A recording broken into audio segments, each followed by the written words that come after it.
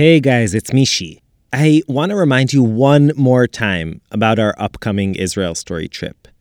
If you've never been to Israel, this will be the best possible introduction you can imagine. And if you have been here, even if you've been here many, many times, I'm sure this will be an eye-opener, an entirely new way of experiencing the country. You can easily find out more details at israelstory-trip.com or by emailing us at trip@israelstory.org. Okay, now to today's episode. I met up with Liron Lavit Turkenich in Haifa. We're in Haifa, my hometown, and we're sitting in a nice room, a nice quiet room, and discussing type and letters. Liron, you see, is a typeface designer. I always loved languages and words and letters and books. Actually, I didn't know why I want to be a graphic designer, and then I realized that there is a sub-profession in this profession that is called typeface design, and when I knew that you can design letters, and someone actually designs letters and how they look, this is the moment I fell in love, and I knew I wanted to do that for my career. And Haifa, where Liron grew up, turned out to be the perfect setting for launching that dream career of hers. So, two quick things you need to know. One, any official signage in Israel, road signs, signs on governmental buildings, things like that, should, at least according to the law, be written in Hebrew, Arabic, and English. And two, Haifa has a pretty sizable Arab minority, something like 10% of the population. But Liron never studied Arabic, and couldn't read the Arabic on any of the countless multilingual signs around town. And at some point, I realized that I'm looking at the Arabic as if it's decorations and not like it's letters with content. And it really started to bother me. How is it possible that for 30 years I've been staring at these signs and not really noticing that Arabic has something to say? And I wanted to start a project that will give the Hebrew and the Arabic the same kind of respect. At the time, she was an undergrad at the Shinkar College of Engineering, Design, and Art. She was about to graduate and was searching for an idea for her final project. That's when she stumbled upon the work of a 19th century French ophthalmologist, a guy by the name of Louis-Émile Javal. Javal had a lab at the Sorbonne, made some important contributions in the fields of astigmatism and eye tracking, and even developed an innovative device, the Javal Schutz ophthalmometer, which measured the curvature of the corneal surface of the eye. But Liron was interested in something else he had done, a somewhat surprising finding about the way we read. He discovered something that applies to Latin letters, English, French, Italian, Portuguese. So if you only look at the top part of the letters, you can actually read them. And that was astonishing. And if you try at home to cover the bottom of the letters of the Latin alphabet, so the A and the B, you basically need only the top half. And I love this idea. And I just started doing this wild experiment, and I tried to see if it works for Hebrew. It didn't take long before Liron figured out that Émile Javal was wrong about Hebrew. It doesn't work like the Latin, but it works the other way around. So for Hebrew, you basically need the bottom half in order to read. So most identifying characteristics are at the bottom.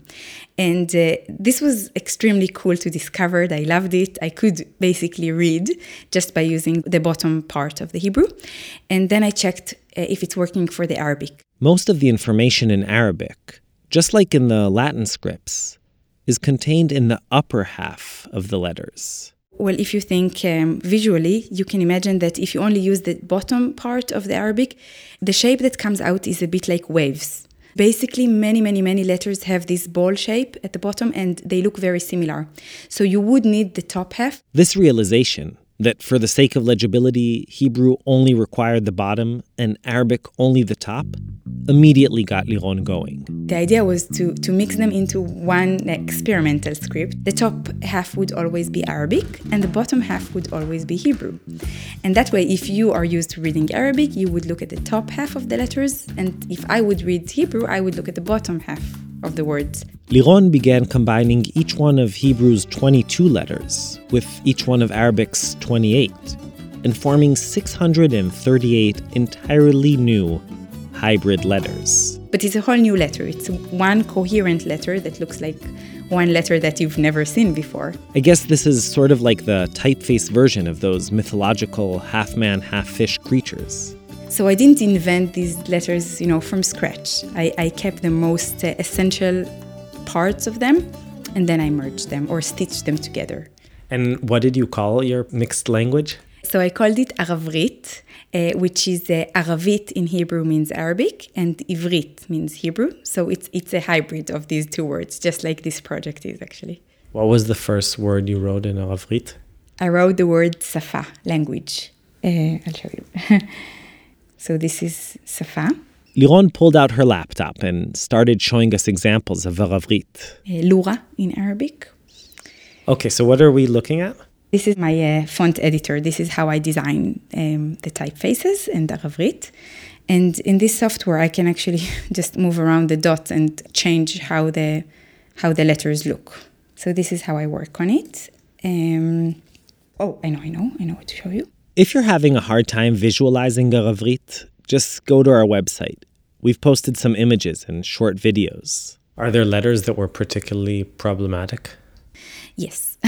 So the Ra, for instance, in Arabic, actually goes below the lines. So this is still giving me a very hard time because the Arabic is supposed to be on the top. So each time there is Hebrew and then there is this one Arabic letter kind of sneaking into the Hebrew part, which is nice, I think, conceptually as well. In any event, you might think that Aravrit was labeled as a quaint, left-wing naivete and just ignored.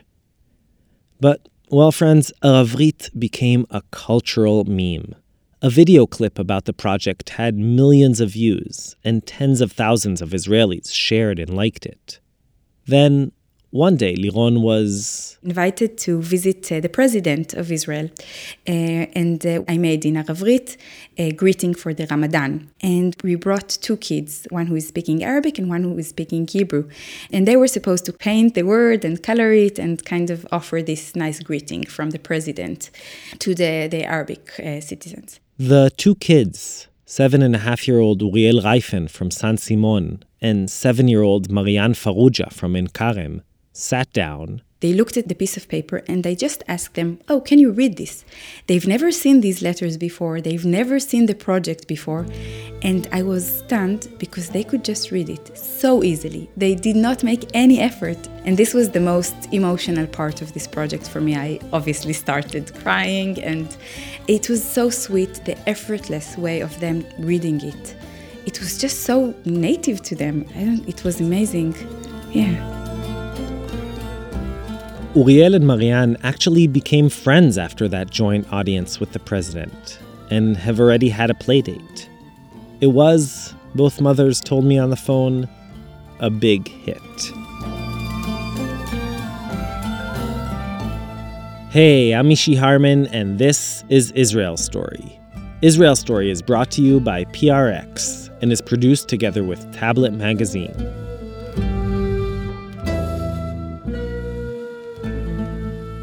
So, despite all the seemingly endless tension we always hear about, the kind of Jewish-Arab interlacing of Liron's Aravrit takes place on all kinds of levels: personal, professional, national.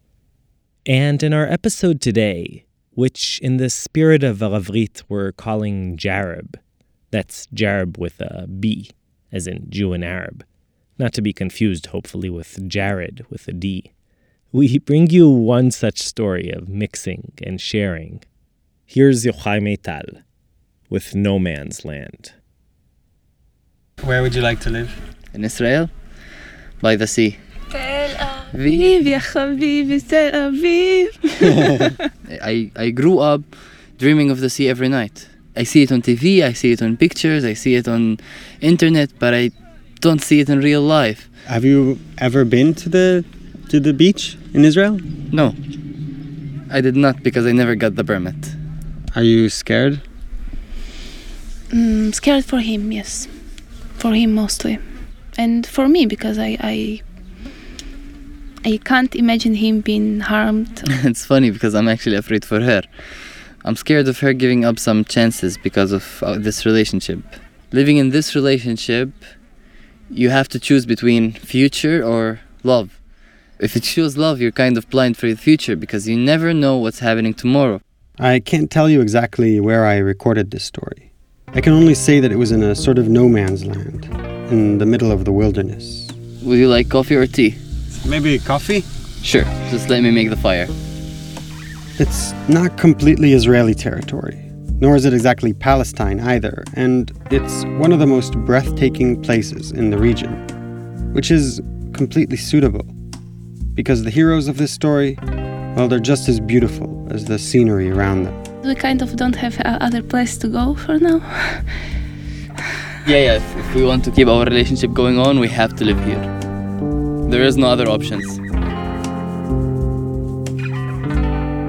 She is this tall, blue-eyed fairy tale princess, and he a dashing Arabian prince. Both are barefoot and tan. My name is Sarah.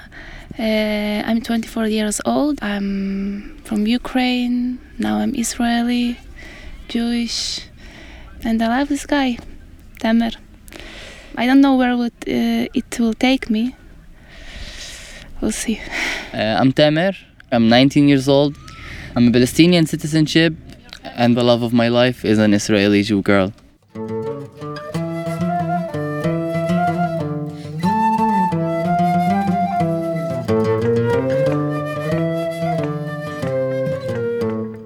Tamer was born in Beersheba, the eldest son of a prominent Bedouin father.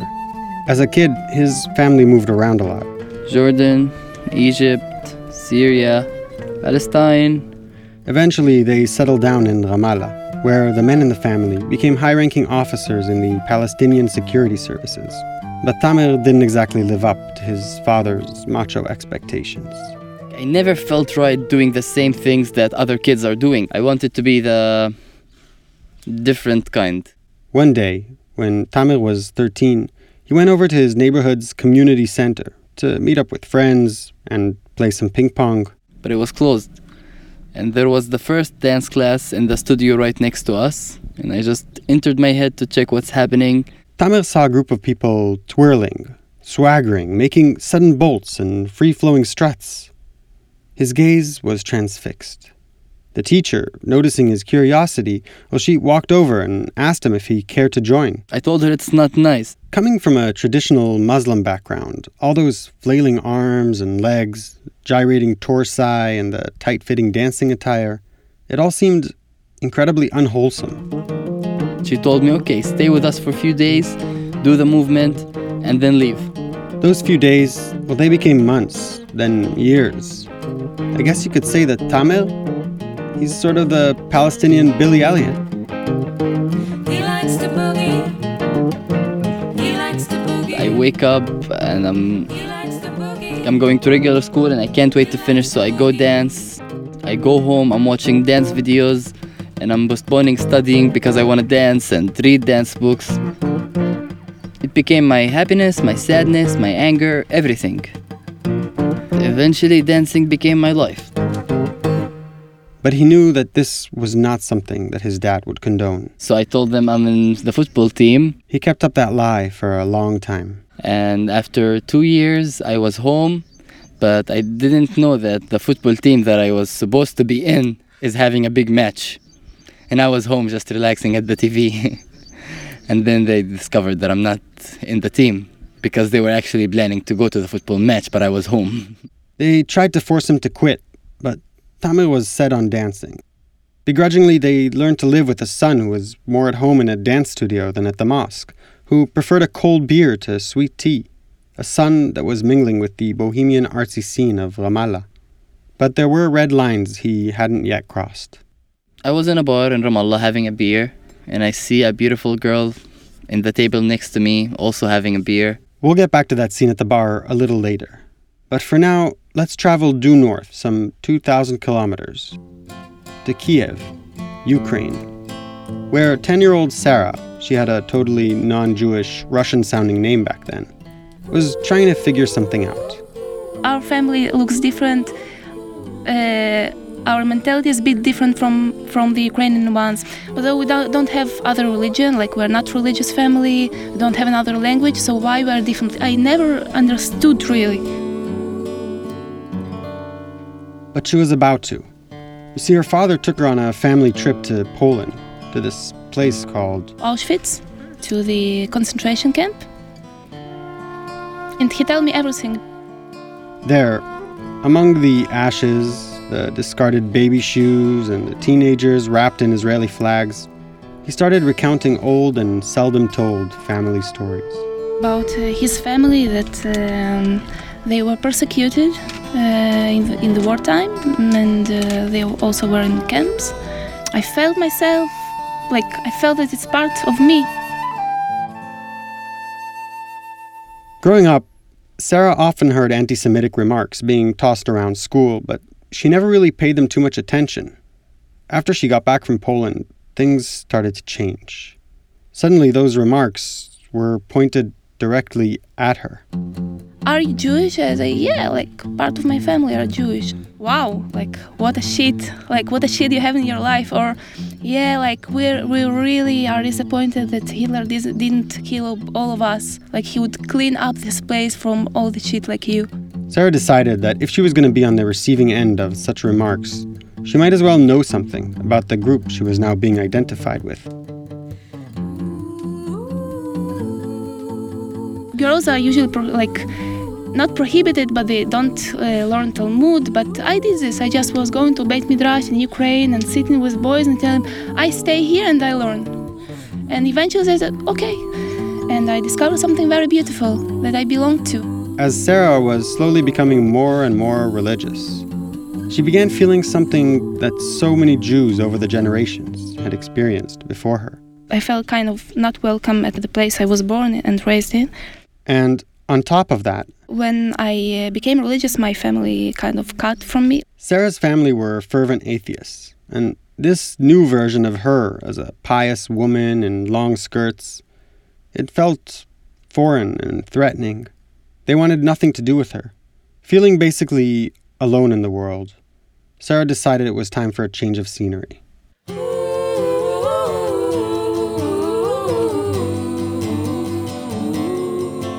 When she turned 18, she moved to Israel and landed in a Haredi ulpana, or an all-girls boarding school in Jerusalem.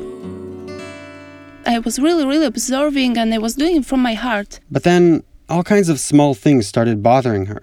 When I came there, I discovered that they don't learn anything. They just say, TV is bad, you have to wear the big, thick socks in the summer because it's good. And I couldn't stand this style, so I wanted to break it. I didn't want my life to continue like this, and that's what I did. I started giving up, observing things little by little. I felt very strange with it after 6 years of strict observing. Despite making many good friends, Sarah left the ulpana. And then once more, I see myself totally alone, and I have to build everything from the beginning. I don't know what to do, I don't have anybody here, I have to pay the rent. I just understood, I'm fucked here.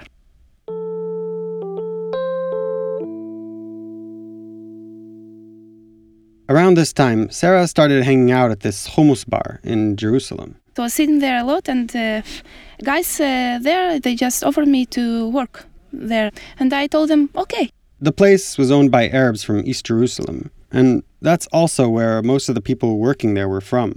For Sarah, this was the first time she had any meaningful interaction with Arabs. And they appeared to be very, very nice. And 2 of them were also actors and dancers of Dabke. And they invited me to come for their show in Ramallah. And I thought, I come to Ramallah. Okay, I come to Ramallah, no problem. Sarah went to that Dabke performance, and she had a great time. After that, she'd return every now and then and sit in local cafes and bars. I just saw a lot of young people dressed like me, talking like me. I discovered that there is another world so close to us, and they know nothing about us, we know nothing about them. I think it bears mentioning here that Sarah wasn't, and still isn't, some kind of political activist or a peacenik. I wouldn't even tell about myself that I'm leftist. Not at all. I support the Israeli state. I think there should be a right for Jews to live in the place that are historically connected to and to build their destiny as a nation.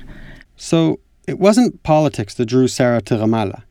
It was something else. Something more personal.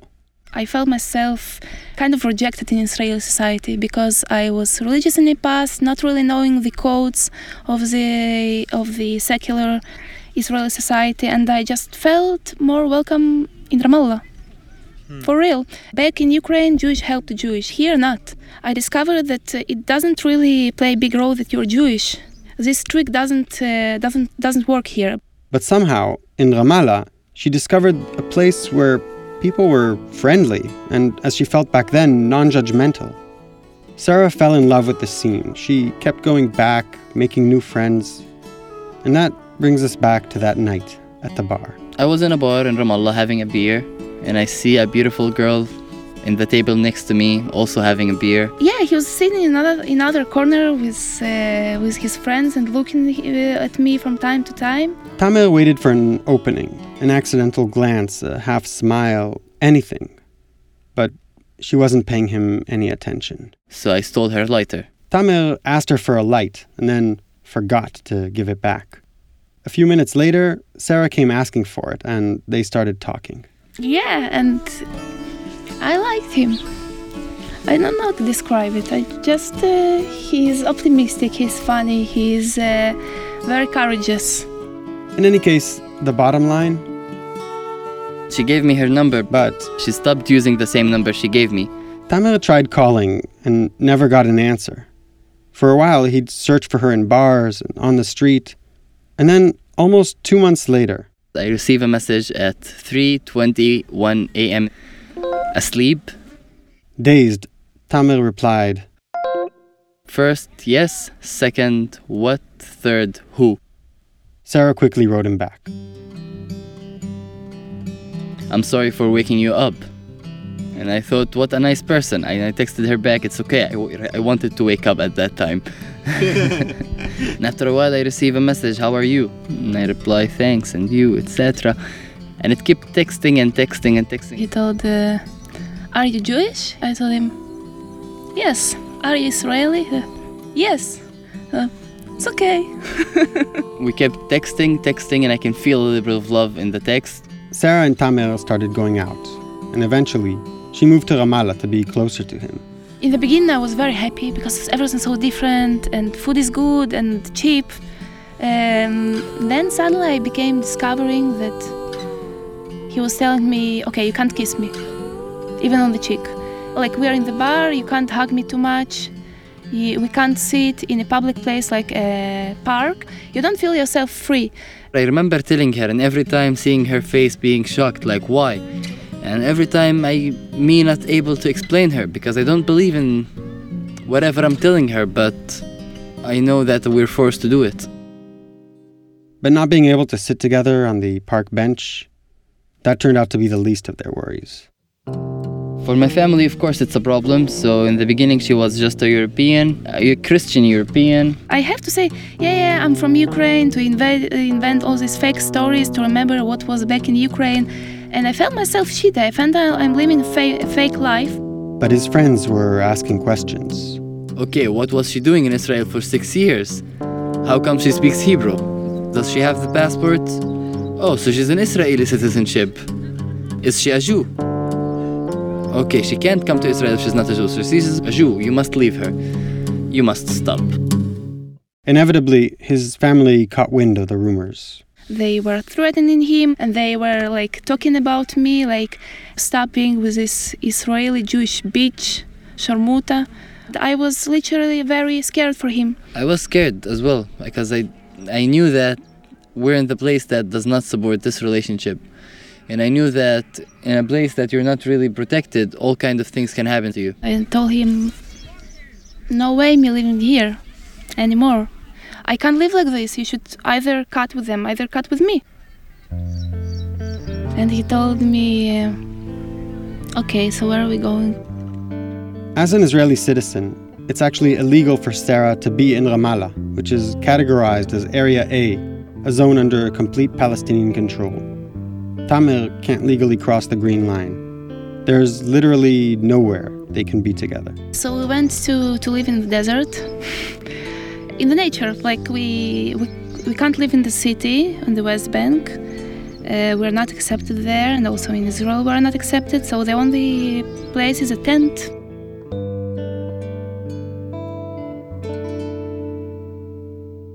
And this brings us finally to today.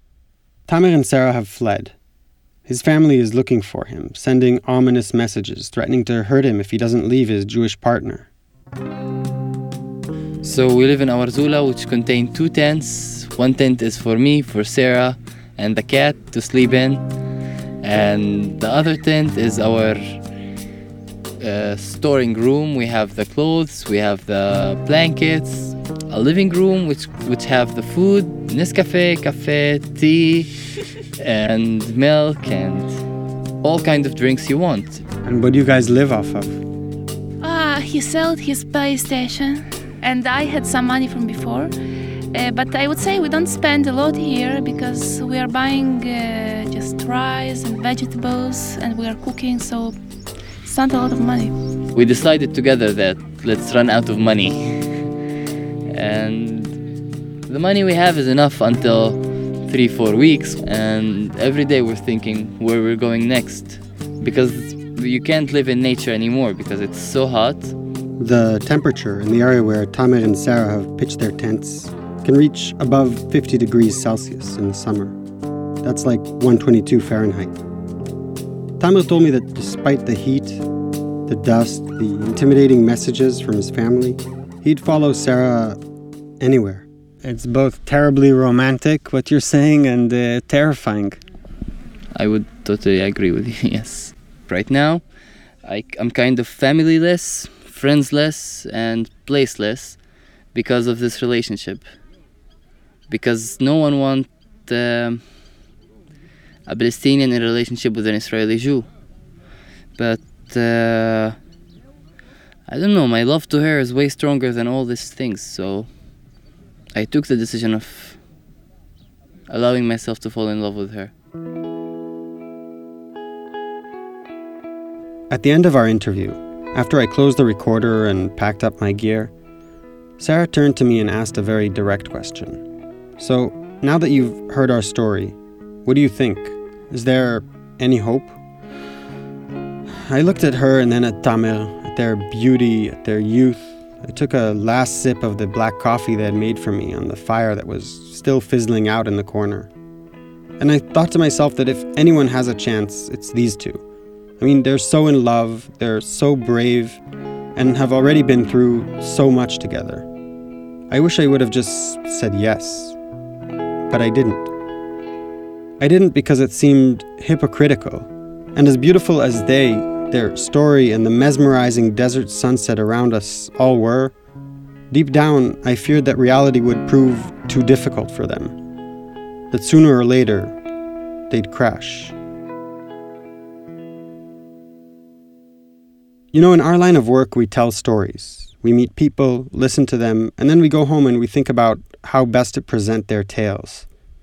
We have a lot of control, really. I mean, we can edit out certain aspects, we can choose how and when to reveal others, but we can't control the facts, the outcomes, or the endings of our stories. And sometimes I wish we could. There are occasional IDF patrols in the area where Tamer and Sarah pitched their tents. They've caught Tamer a few times in the past and let him off with a warning. See, he's what's called a shohe bilti chuki, an illegal alien. And as such, he isn't allowed to set foot in Israel. One day, recently, as Sarah was out collecting firewood, the soldiers came by again. When she returned to their tent, Tamer was nowhere to be found. A couple of days later, she received a text message. "I was caught by the police," it read. "I will be investigated in Ramallah tomorrow. All my papers, my ID, my passport, everything was taken. I don't know what else to say." Depressed, tired, and heartbroken, Sarah didn't want to stay in the tent alone, waiting around for an uncertain future. So she booked an open-ended ticket to Norway. לא יכול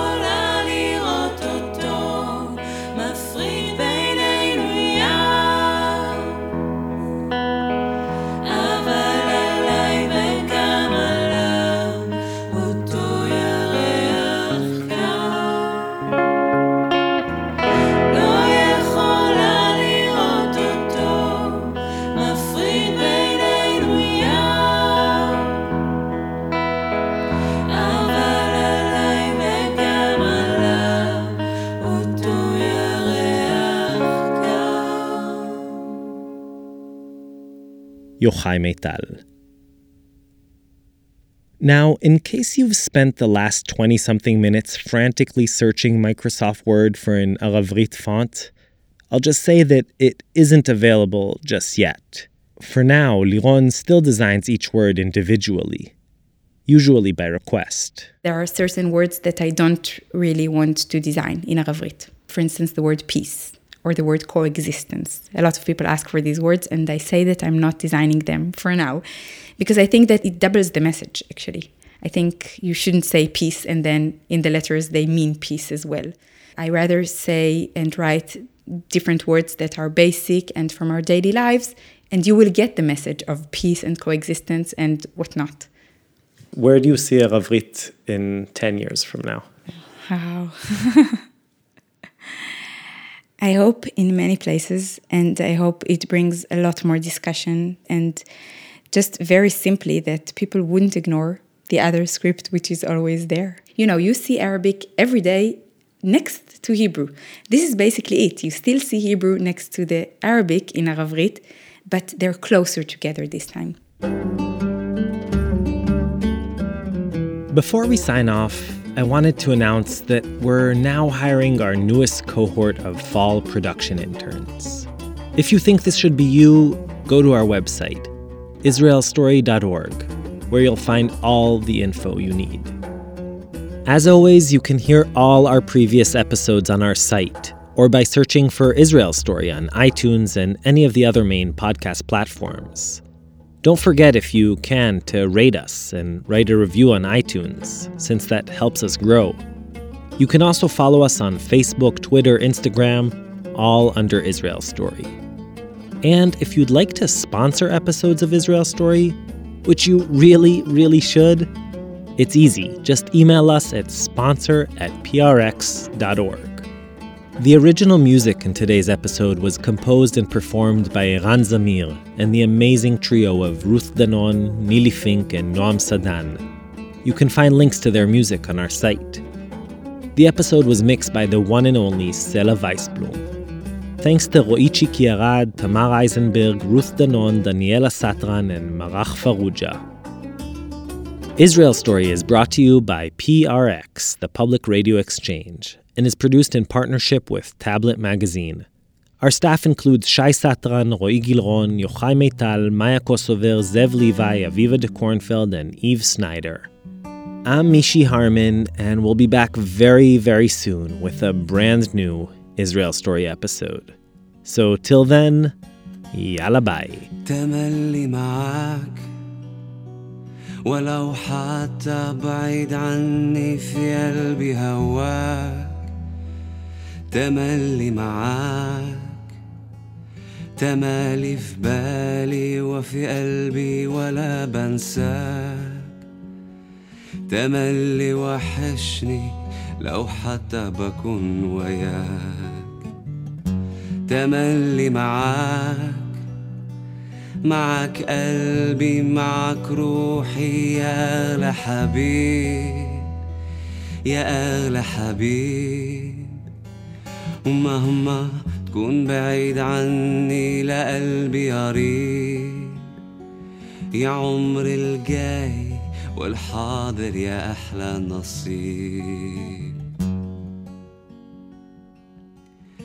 تملي حبيبي بشتاق لك تملي علي من بدلك ولو حوالي كل الكون بكون يا حبيبي محتاج لك تملي حبيبي بشتاق لك تملي علي من بدلك ولو حوالي كل الكون بكون يا حبيبي محتاج لك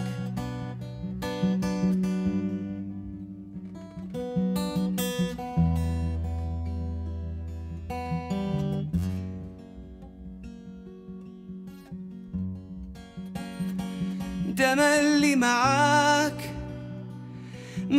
قلبي معاك روحي يا أغلى حبيب يا أغلى حبيب ومهما تكون بعيد عني لقلبي قريب يا عمر الجاي والحاضر يا أحلى نصيب. تملي حبيبي بشتاق لك، تملي عليا من بدلك، ولو حواليا كل الكون بكون يا حبيبي محتاج لك. تملي حبيبي بشتاق لك، تملي عيون تندهلك، ولو حواليا كل الكون بكون يا حبيبي محتاج لك.